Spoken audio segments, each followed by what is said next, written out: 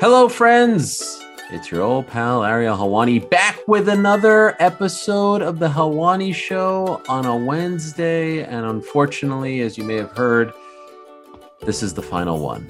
This is the final hurrah for The Helwani Show here on ESPN Audio on a Wednesday. It's been great. We shall reminisce with the only person that I want to reminisce with on this episode, so stay tuned for that.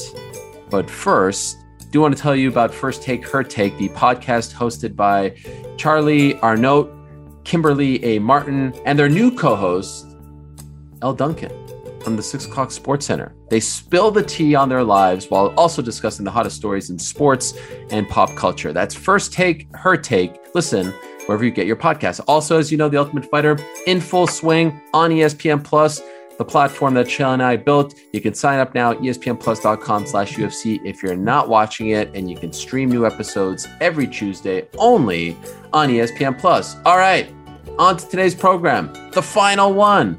Of course, it may not be suitable for all audiences, so as always, listener discretion is advised.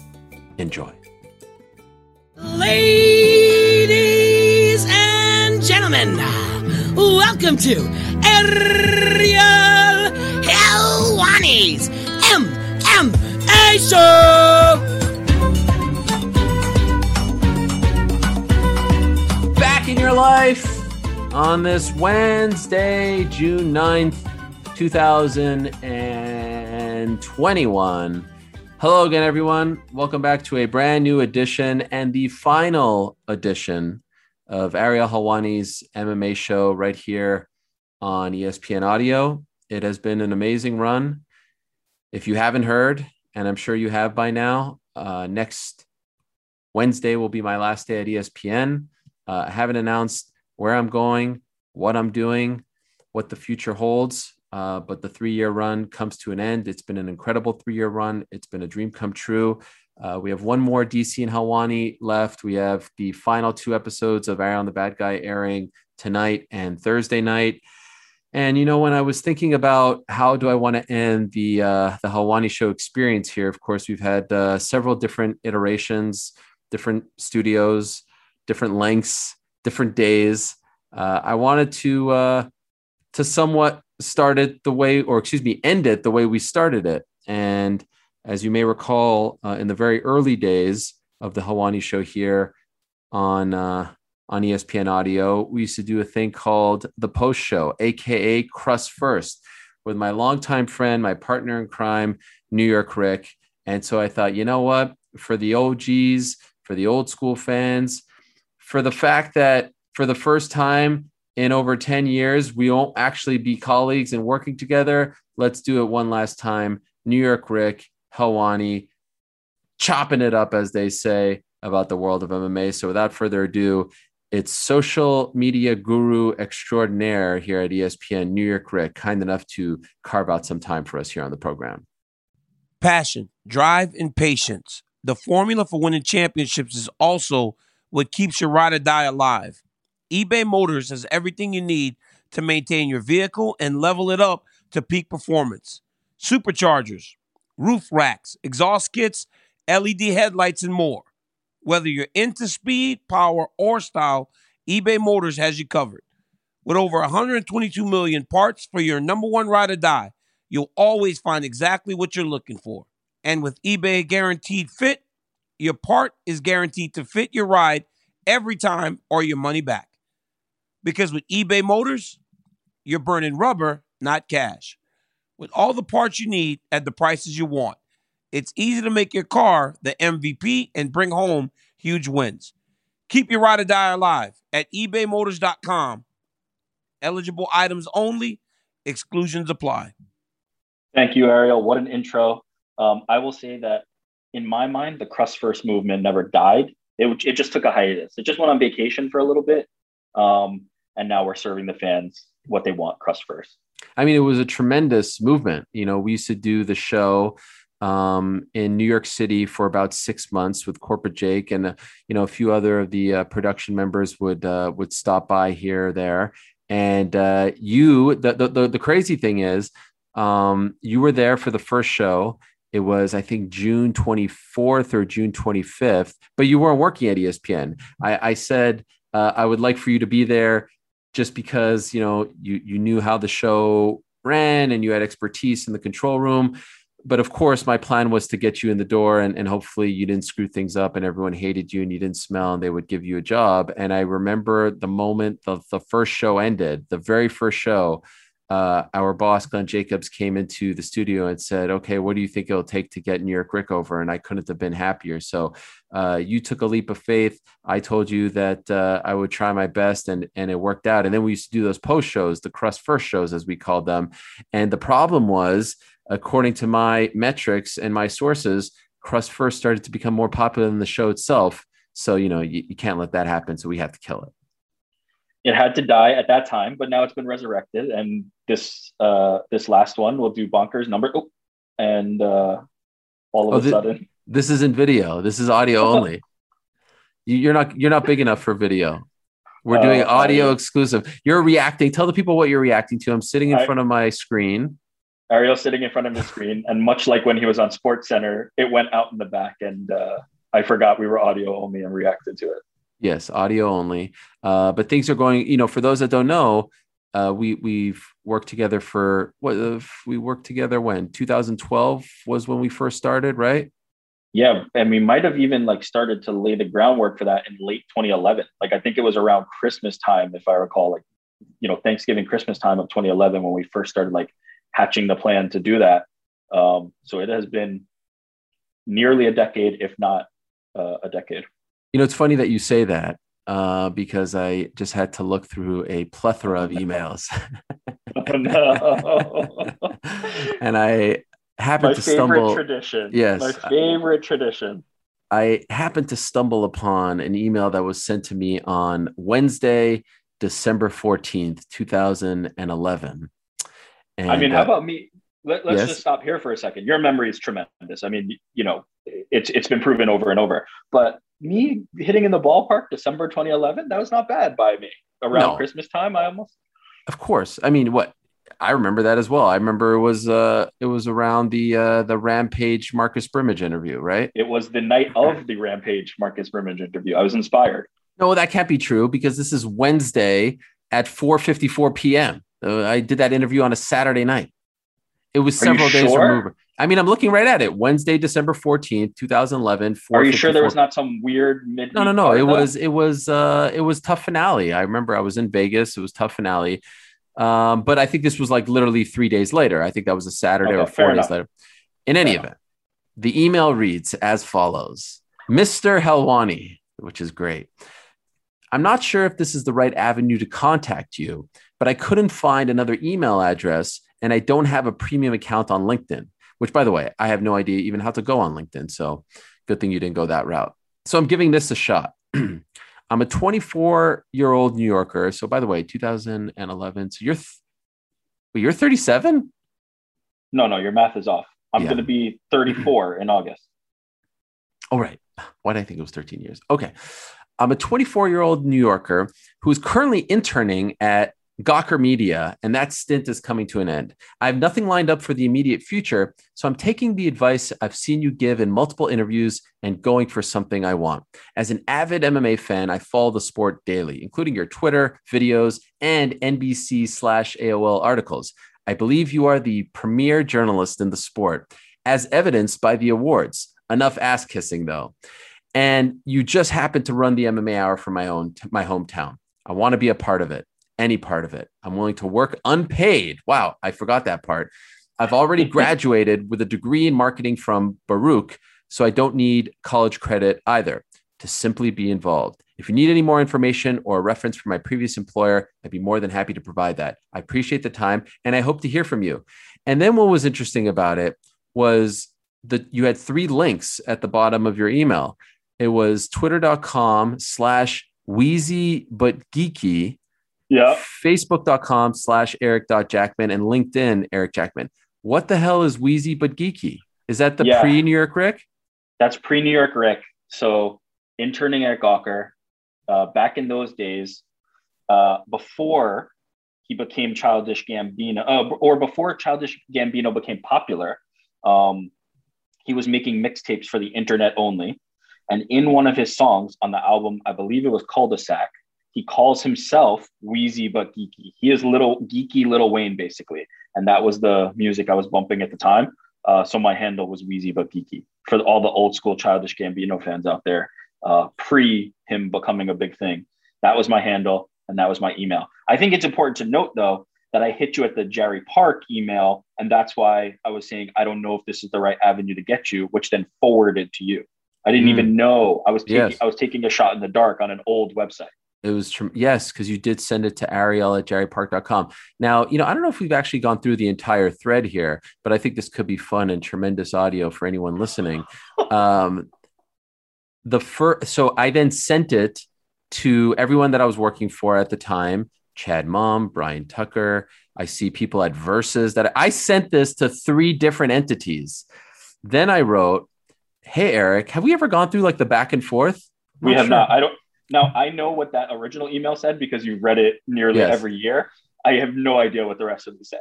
So I responded to you at 5:17. So literally 21 minutes after, which I think is pretty cool from a guy like me just responding right away. Hey, Eric, nice to meet you. I just sent your email to my employers. Unfortunately, I don't do the hiring, but you seem like a great get for anyone. I will let you know what I hear back. Good luck and keep in touch. Ariel, P.S. Thanks for the kind words. So then I'm scrolling down. I see some people saying, yeah, maybe we can meet him, this and that. And then literally 5:59 p.m. So what are we talking? 48 minutes later. So I actually responded quicker than you responded to me, whatever. You write back, Ariel, I'm geeking out like Marcus Brimage meeting Rampage right now. I wasn't expecting any response. No commentary on you. I just know you're a busy man and probably get tons of random emails every day, let alone one this immediate. Words can't express how appreciative I am that you even took the time out of your day to make a single fan feel like anything is possible.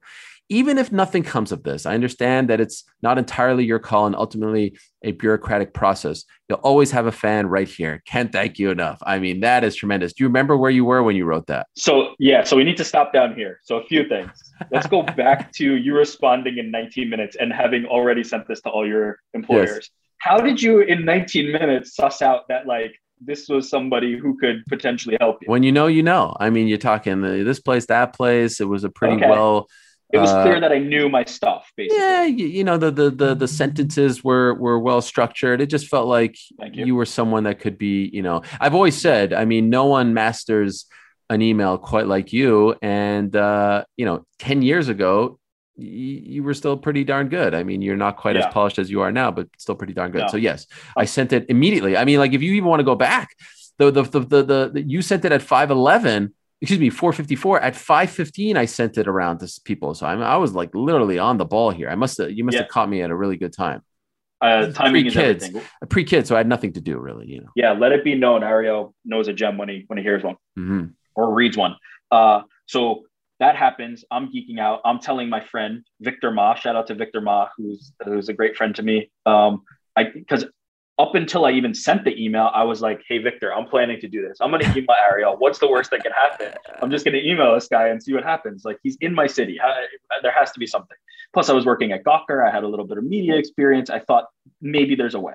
So I tell Victor, me and him are dancing around. So that's maybe 20 minutes of that. Me and Victor are like, wow, I can't believe we got the email. Because this is before celebrities were really kind of interacting with people on Twitter. This was momentous. Then take that extra 20 minutes after that to maybe write back the email and say, hey, I hope something comes of this, but no hard feelings if not. Amazing. It's funny. Half of it was celebration, basically. For some weird reason, as I go back all the way to the beginning of our email exchanges, July 15th, 2011, I have a notification that Eric Jackman, Wheezy but Geeky, retweeted one of my tweets. And I know exactly which tweet it is. Which one? It was a tweet because I was working at Gawker. It was a tweet from either Jezebel or Gawker about an article about beta males, which at the time was a thing you and Rampage were having discussions about. And I either tagged you in it or quote tweeted. I forget how Twitter was working back then. Funny enough, now it's my job. But I remember thinking this is perfect content for Ariel Helwani to see, and trying to find a way for you to see it. Yes.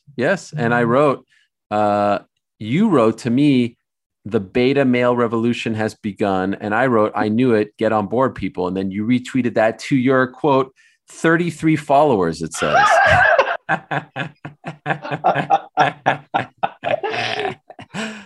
Social media expert. I mean, this is tremendous. I don't know if I would have signed up for this podcast if I knew it was going to be a roast, but I am enjoying it. Okay. Now we continue. So you wrote that you were geeking out. I wrote back, just please don't tell me you like, and I made a joke referencing a Marcus Brimage line from that interview, which I'm not going to say. My pleasure. I've been there before. We all need help along the way to realize our dreams. I'll definitely let you know. If you don't hear back from me in a few weeks, definitely write back. I mean, what a mensch I am. I mean, this is unbelievable. Now we start to get into the planning phase of the meeting. And interestingly enough, obviously we know you ended up at the MMA Hour.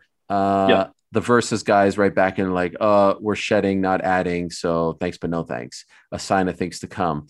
But I do want to just quickly jump to the next email exchange. We've never gone this deep into things. On January 1st, 2012, you sent me another email, 5:54 p.m. saying, Ariel. So it only took one exchange for you to drop the Mr. Helwani, which I think is interesting and telling.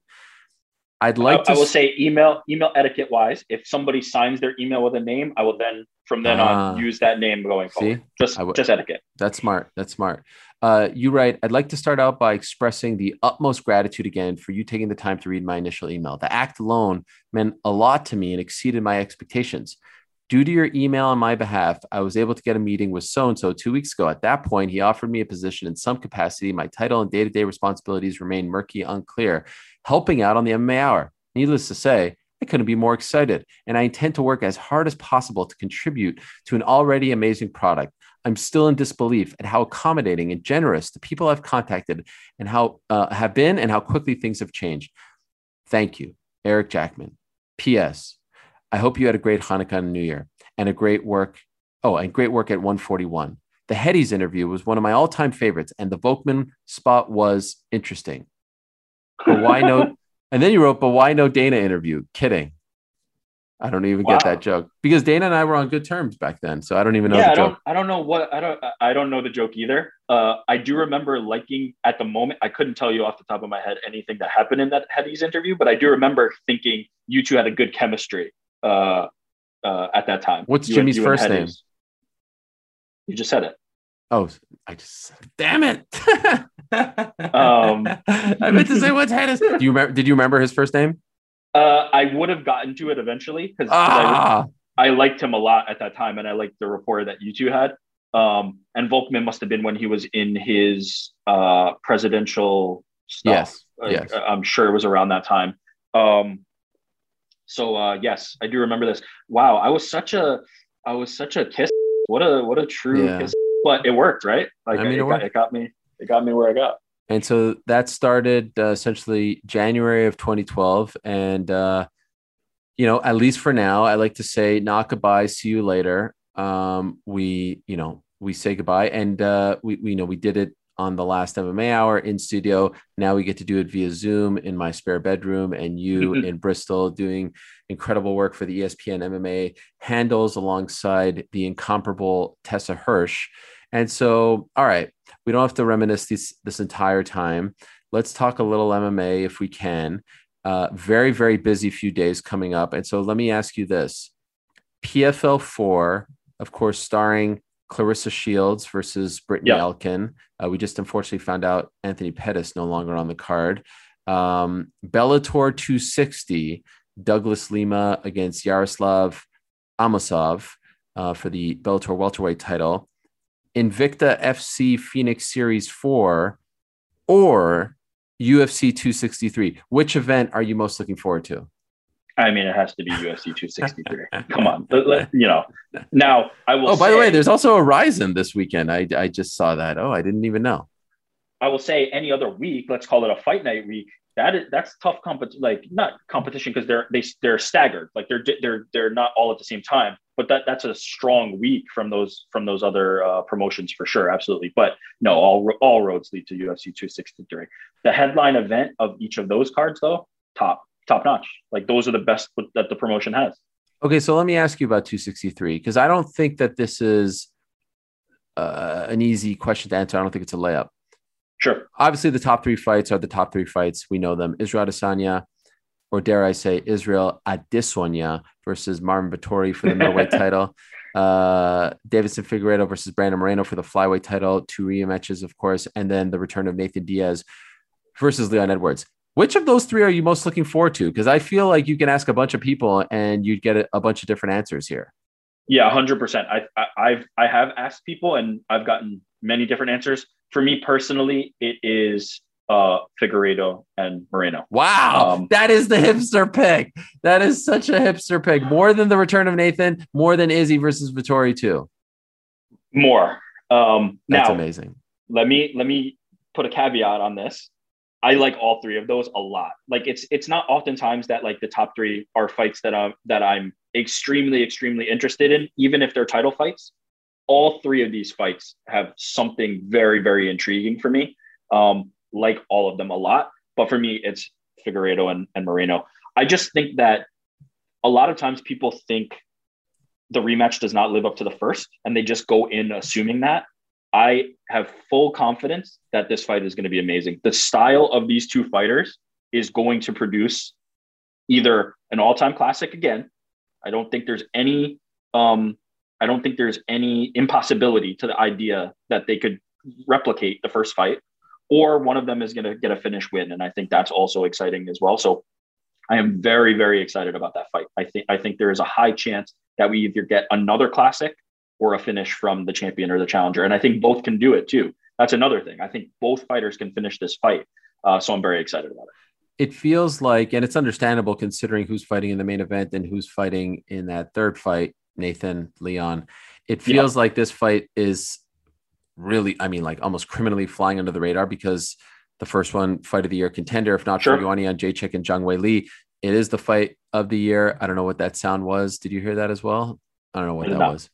Okay, good. But I will say the other thing that feels like it's flying under the radar and almost forgotten is the fact that Figueiredo took that fight on 3 weeks' notice. Now, I know Brandon Moreno did as well. The big difference is Figueiredo cuts more weight. Figueiredo didn't get to go home, if you recall. Figueiredo had to stay home, had to stay in Vegas, didn't get the home cooking, didn't get to see his family. Moreno went back to Tijuana. So I'm curious how much of that factors into things. Like now he has, plenty of time to prepare. He had 6 months off between fights, all that. Like, I think there's a very good chance when you see fights like, the first one's going to play out like the second one, etc. This one, I wouldn't be surprised if the second one plays out nothing like the first one, given the fact that it happened on 3 weeks' notice and he didn't get to go home and rehydrate and all that stuff. So that to me is something that I feel like we're not talking about enough.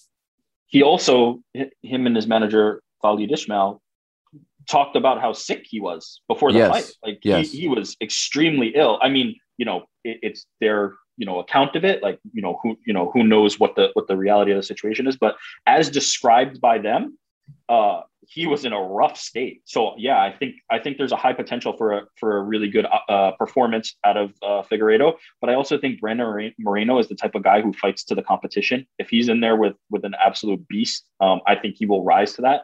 And I'm really excited to see that fight. Really, really excited to see that fight. Okay, so let me ask you this. And I feel like I know the answer because you sort of alluded to it. Between the co-main and main, which fight has a better chance to see a new champion? The co-main, in my opinion. I no discredit to Marvin Vettori, who I think is being underrated, but Israel Adesanya and his team, to me, are not the type to rest on their laurels, are not the type to look at the first fight and underestimate Marvin Vettori. They are a team that always prepares properly for an opponent. And I also personally think, it's no secret that I've long thought Israel Adesanya is a great fighter from the beginning of his UFC career. I think he's gotten only better. I think that there's a lot of good takeaways as well as some bad takeaways you can take from the performance against Blachowicz. But I think that he will be prepared for this fight. I think he has the tools to beat Marvin in this fight. And I do not think he will underestimate Marvin. I do not think he will take anything away from the first fight. Marvin has said a lot in the media, and I think it's something you could easily assume. He has said he won the first fight, and there's things that he's reading from that he's gonna have some success against Israel. I don't think that should be the takeaway. I think Israel has had just as much opportunity as Marvin to improve. And I think because of who he is as a competitor, and I think because of the team that he comes from at City Kickboxing, he has improved just as much as Marvin has. And I think that will be the difference in the fight. So as much as Marvin has improved, I think Israel has improved just as much. And I think he will be champion for a long time at middleweight. I agree with that. I also think that we're about to find out like just how big confidence is, because, Izzy's coming off his first loss. I know it wasn't at middleweight, first loss in MMA, of course, first loss in the UFC. Marvin's on this winning streak. Marvin has convinced himself that he should have won the first fight. Izzy feels like it wasn't even a question. It was just some judge who got it wrong, and that led to the split decision. But it's very rare in the fight game that the champion is coming off a loss and the challenger is on a winning streak. This only happens when, of course, the champion moves up or moves down in weight, and then he goes back or she goes back to defend their title. This has, we should ask our friends over at Stats and Info. It hasn't, off the top of my head, it obviously happened when BJ Penn lost to George St. Pierre when they fought at UFC 94, and then he came back to fight Kenny Florian at 101. I believe you were there in Philadelphia. But like it's a weird thing. So we're gonna get a chance to see like how big of a factor confidence can be in these fights. Does it surprise you then, though? I'm looking at the odds here. According, who do we go by? We go by William Hill.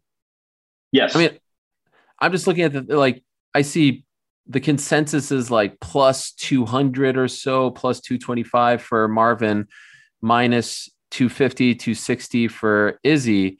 But then the co-main, Figueiredo minus 230, minus 245, Moreno plus 185, plus 194. I see a plus 200. Like those odds are fairly similar. I'm actually surprised that the main event is as close as it is. Israel Adesanya is incredible, and I'm not taking anything away from Marvin Vettori, but I definitely think he's a better fighter skill wise than Marvin Vettori. Like that, I feel like the co-main is way closer. Like I agree with your pick. I feel like the co-main is way closer in terms of skill and talent than the main event. Yet the odds are almost the same. Let me say two things. I'll start with the betting odds. Betting odds are based on public perception, not necessarily who the odds makers think are going to win this fight. So it's always important to factor in things like we're talking about, right? Israel Adesanya coming off a loss for a bettor, that might lose some confidence. That might make people more inclined to think that Marvin Vettori has an opportunity here to put some money on him.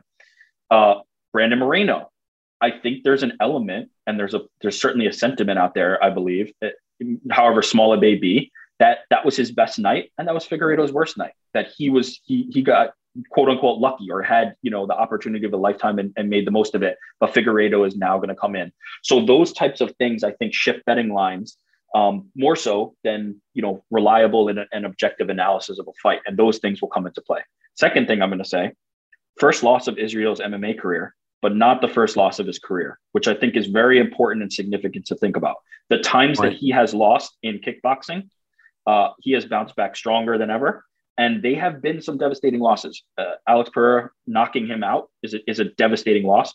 Bounce back from that. I was there in Los Angeles when he lost to Jason Wilness in Glory Kickboxing. I will objectively say, no skin in the game, a controversial decision. There were some, to this day, Israel Adesanya included, who say he won that fight. There are some who say Jason Wilness won that fight. Either way, top level championship kickboxing fight, lost in a heartbreaking manner, bounced back the next fight and won. So wait a second. I'm looking at the record here. Lost to Jason Wilness, then got knocked out.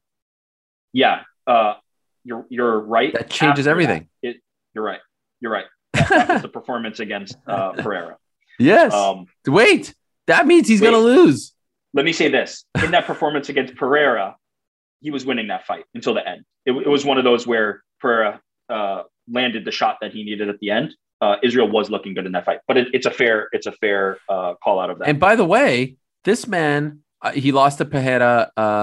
So he did lose to Pereira in 2016. Came back with a win in China. Yes, but then ended his kickboxing career, at least for now, with those 2 losses, the Wilness and then Pereira fight. But then you go back to his first 2 losses. So he's lost 5 times in kickboxing. First 2 losses early in his career, 2014, lost to Simon Marcus, Canadian boy, and then followed that up with another loss. So is there a trend here?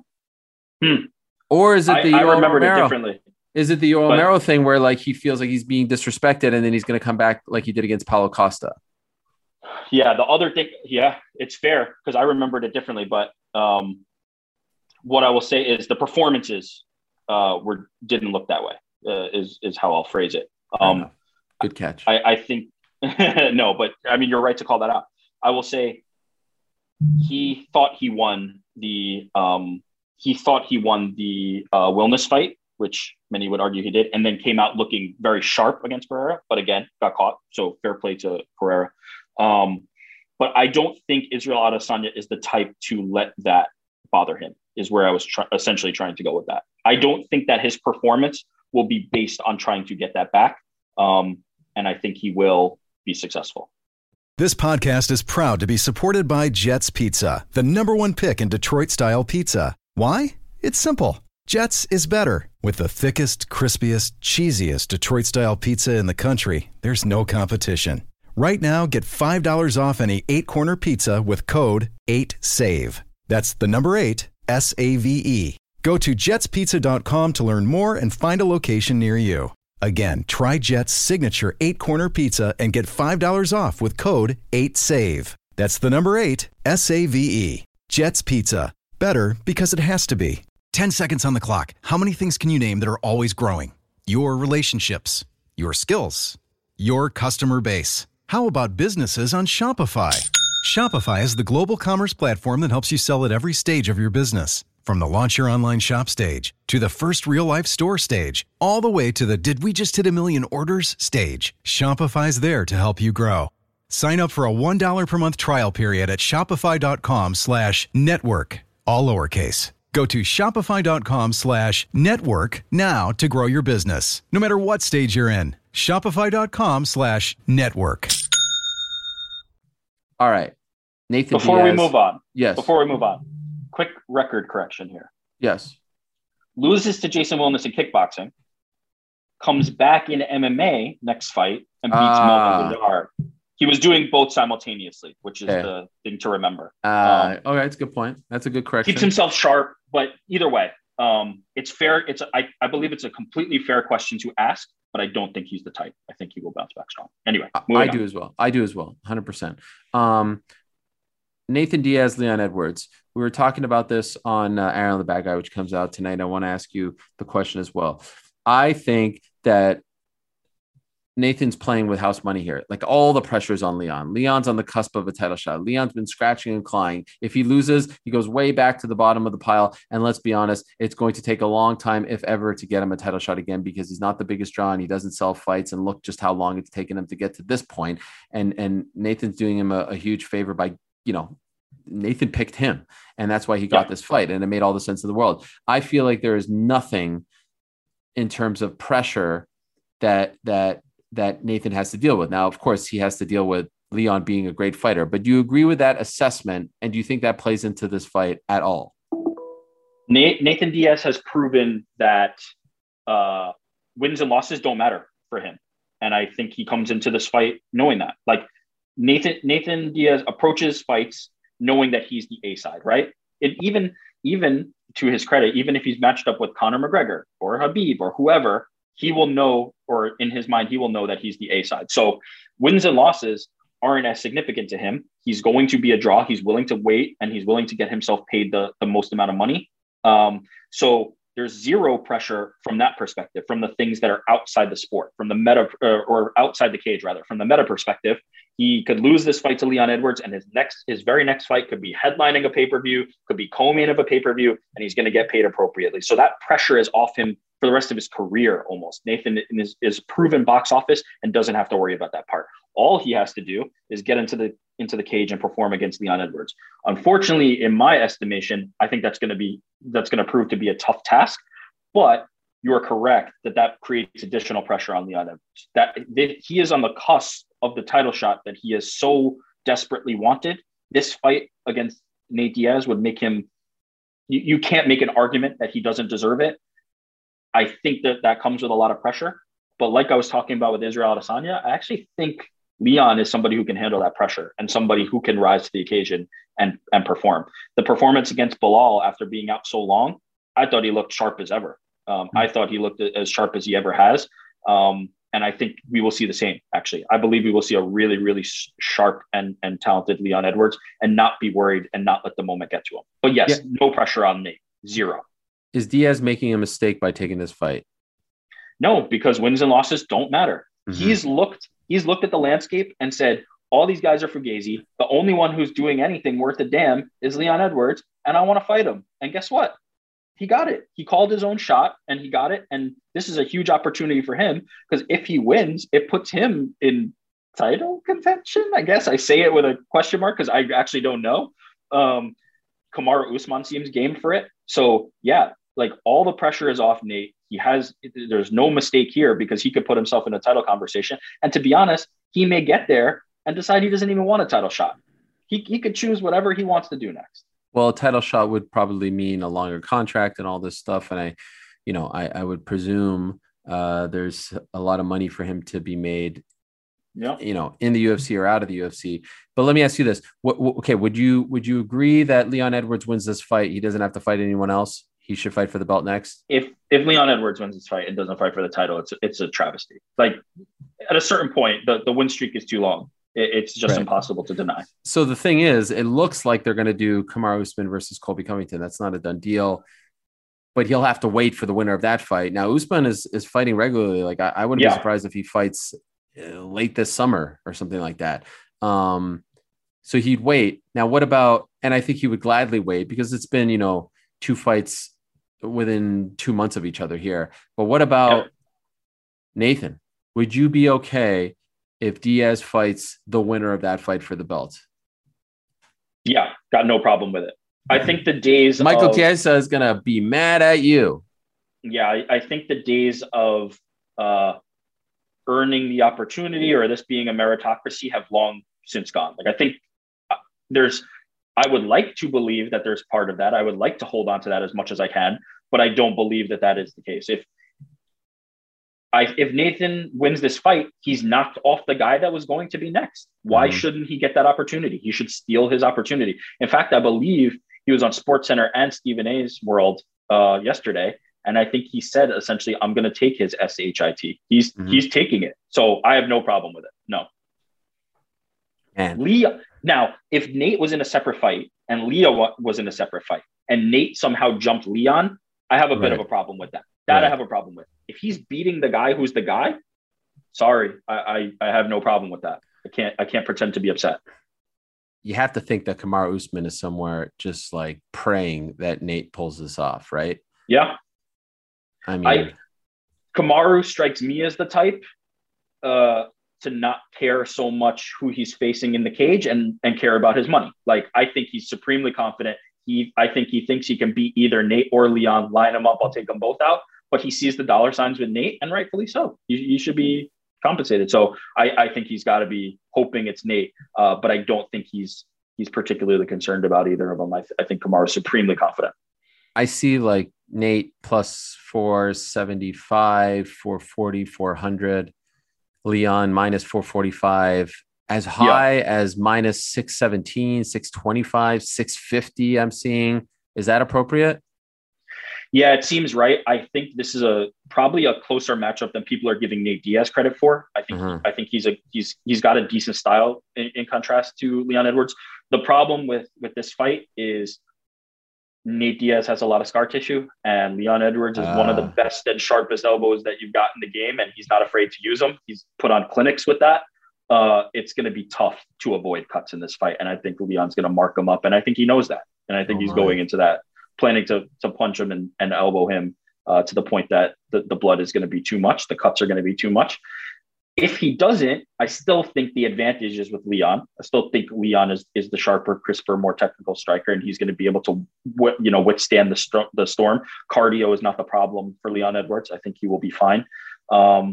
So yeah, it's tough. It's tough to know that there's such a significant glaring mismatch there in terms of scar tissue versus elbows, and be confident with Nate Diaz. But I think, assuming that is not in the equation, Nate Diaz matches up quite nicely with Leon Edwards. Actually, I think he's in good shape.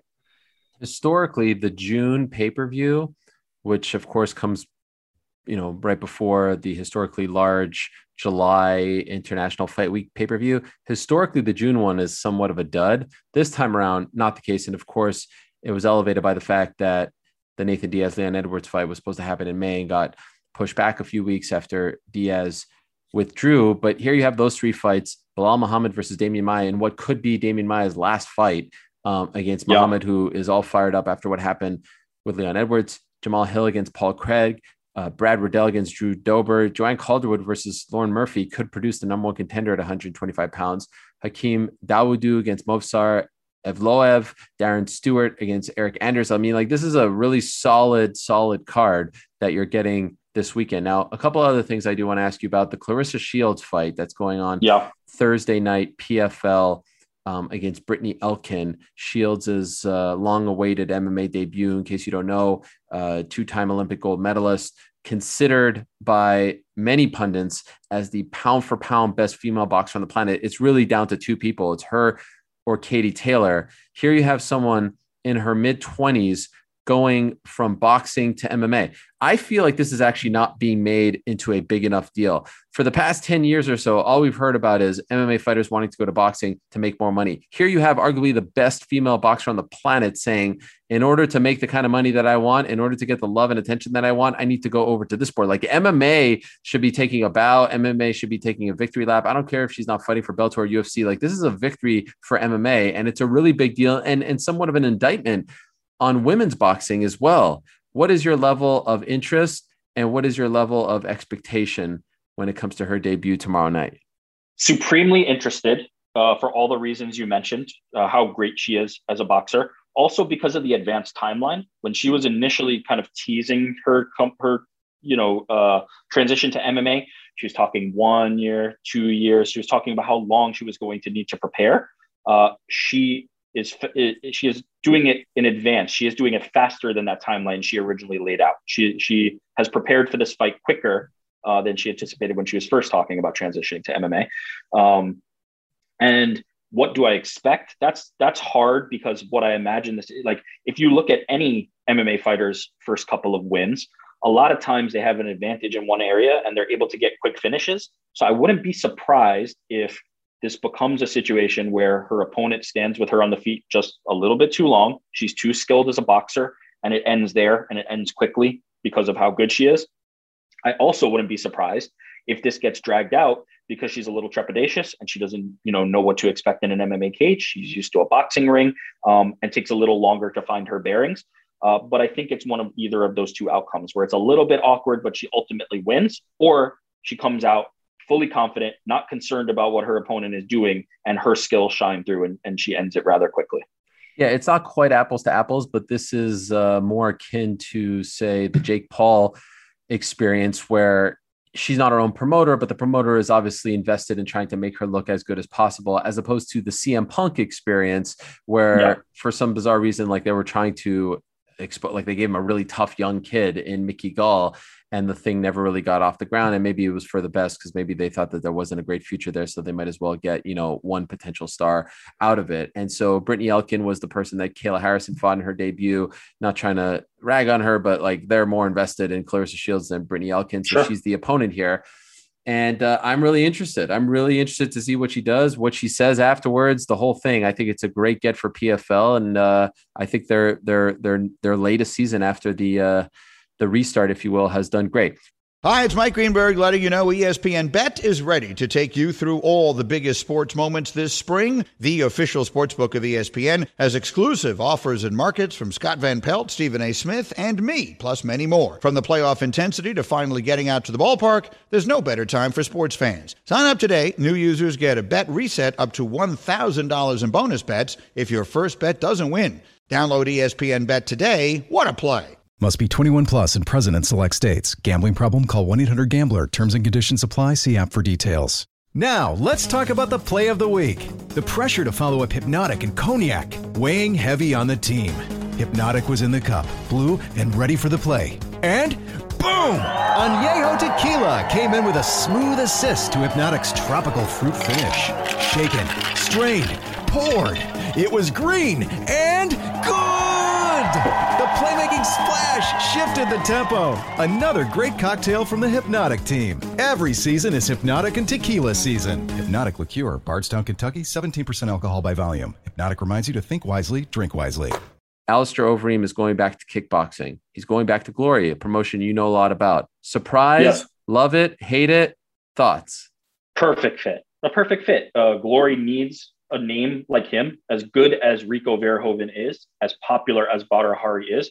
Badr's been on the losing end, and Rico is not popular in the United States. He has a very impressive and bulletproof kickboxing resume, but he needs a little bit of juice, and an opponent like Alistair Overeem opposite him is exactly the thing that would do that. This is a no-brainer, perfect for both of them. Glory and Alistair, that is, not just Rico and Alistair, but Glory and Alistair.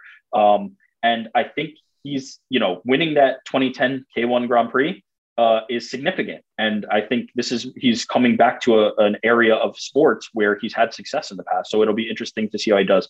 Perfect fit. Love it so much for both of them. Yes, and I love the symbolism, right? Him going back to his roots and where he started and getting to fight in the Netherlands, and Rico Verhoeven and Badr Hari, they all have ties there. Yeah. He told me on Tuesday, like, oh, I would love the Fedor fight once and for all. I kind of like the idea of him riding off into the sunset with just kickboxing and seeing if the old Uberim could come back. Last time we saw him in kickboxing was 2010 when he won the K1 World Grand Prix. This was unexpected, and I know Glory has had its ups and downs, but I am actually more excited about this because you can suspend disbelief. You can see if the old guy could come back, all that stuff, rather than him going the Bellator or PFL route and just like getting some weirdo fights. Like, he can fight the big time guys. Now, I don't know if he'll beat Rico, and Rico's, younger and all this stuff and the champ here for a reason, but I really, really like this. And I feel like they're going to make a big deal about it. And he gets to end on his terms where he started in his home country. Brilliant move on his part. Brilliant move on his part. And as I said, if it ends up helping Glory, right? If him fighting Rico ends up catapulting Rico into superstardom, that's great as well. Like, there is no loss for Glory in this. And Alistair gets a chance to prove he still got it there. It's great. All right, my friend, we have reached the end. We have run out of time here, but there's still more of me to come, of course.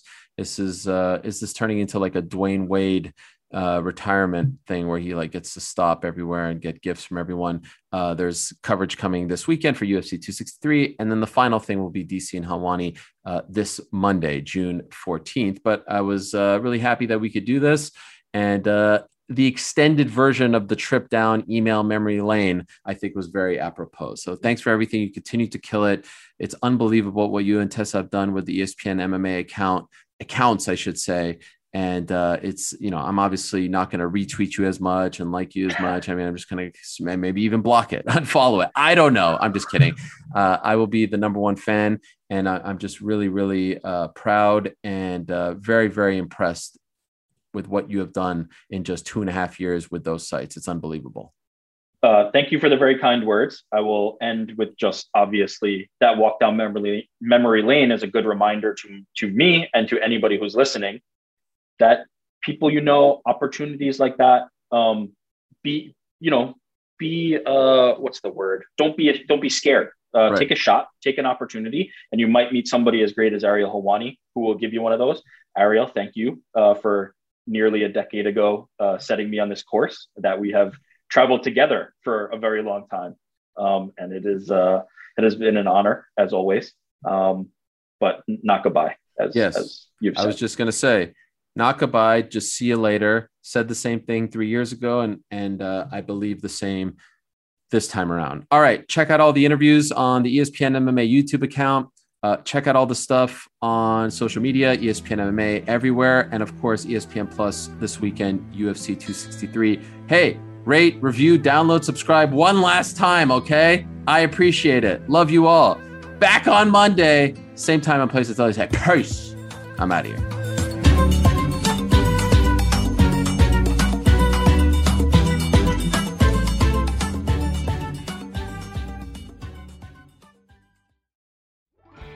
Half research indicates 9 out of 10 hiring managers are having difficulty hiring. If you have open roles, chances are you're feeling this too.